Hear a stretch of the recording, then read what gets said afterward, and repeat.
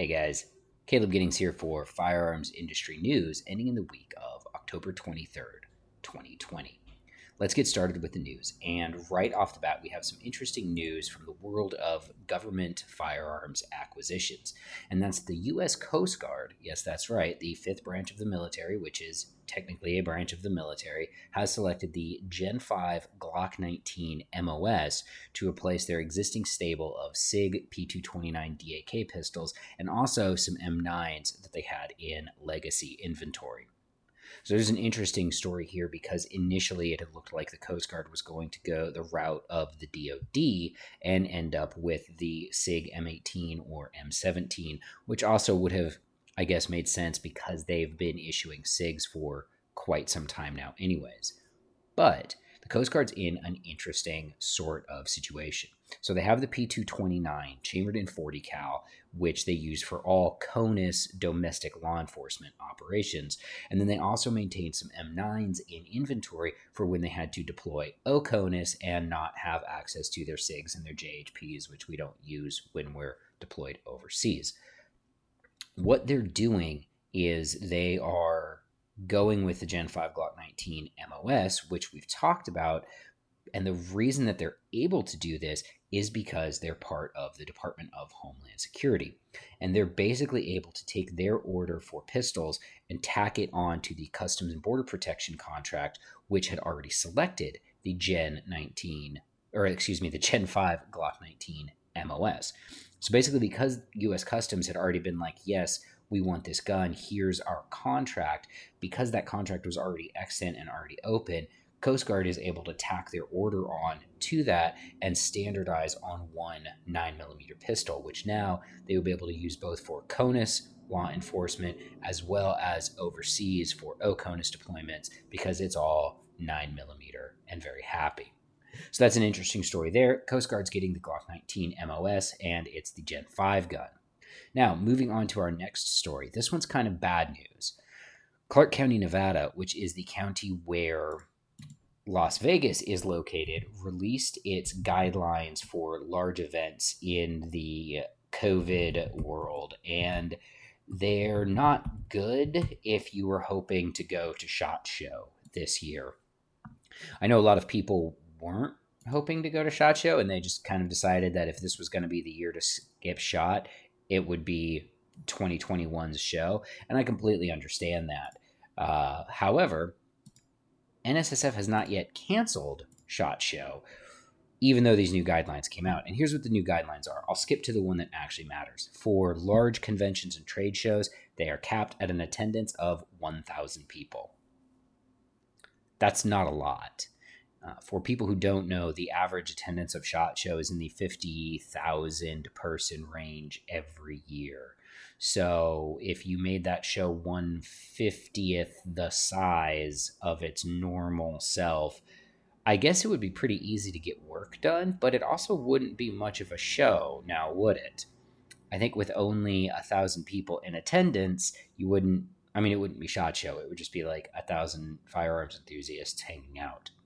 Now, the NSSF has not yet released a statement on whether or not they plan to cancel SHOT Show as of the time that I'm recording this. Word on the street is that that statement will come out November 1st, and they're tracking these developments from Clark County as we go. Currently, NSSF's official position on SHOT is that it's going to happen, but if it doesn't, your deposit will go towards your 2022's show. In related news, the Safari Club International Show, which always comes right after SHOT Show in Las Vegas, and many exhibitors will stay from SHOT through SCI, has been canceled. The Safari Club released a statement today basically saying that the cap on of 1,000 people on attendance makes it impossible for them to do the show. And that's true. I don't think that SHOT's gonna happen, even though I've booked my hotel and registered for the show. I'm just not optimistic at this stage of the way things are going that we're actually going to get a SHOT Show this year. And now, our last story of the day is the USPSA Factory Gun Nationals were this week. The Factory Gun Nationals consist of two divisions, carry optics and production, and we have some winners. And if you follow the shooting sports, you'll be familiar with these winners. If you don't follow the shooting sports, you might not be familiar with some of these winners. So, our results for production division.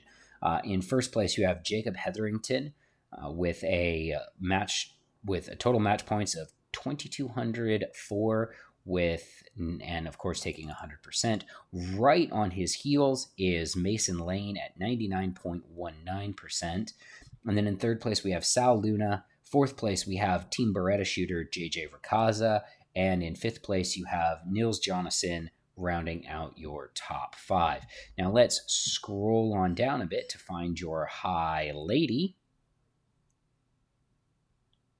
Our high lady was Jaleese Williams, who is also a junior shooter. She rocked it, shooting 75% of Jacob, which is a very impressive score. So that's your production division. Jumping over to carry optics, some guy named Max Michel continues to beat the brakes off of everybody at the shooting sports, winning by over 5% over the second place finisher, Jason Bradley. That's a monster win when you look at the margins from production, where it was less than 1% in between first and second, and over in carry optics, you have 5% in between first and second. That's huge. It's a blowout of epic proportions. So that's Jason Bradley in second, Hwansik Kim in third. And again, I would like to point out how disappointed I am that the guy whose initials are HK does not shoot an HK. Come on, guys. We can figure this out. Then we have Sean Griffith in fourth and Jay Beal in fifth. Moving on to our high lady, we have Justine Williams. That's the other half of the Williams sister duo, who shot a 77% of Max Michel, which is really, really good. She beat the hell out of a lot of fairly talented A-class and M-class shooters. So congratulations to the Williams sisters on taking home both the production and the carry optics high lady titles. That is it for the news this week, guys. I want to thank everybody for tuning in. Make sure that you share this video on Facebook. If you're listening on one of the podcast things, thanks very much. Keep leaving those 5-star reviews. I like them a lot. I'm Caleb Giddings, and we'll be back next week with more firearms industry news.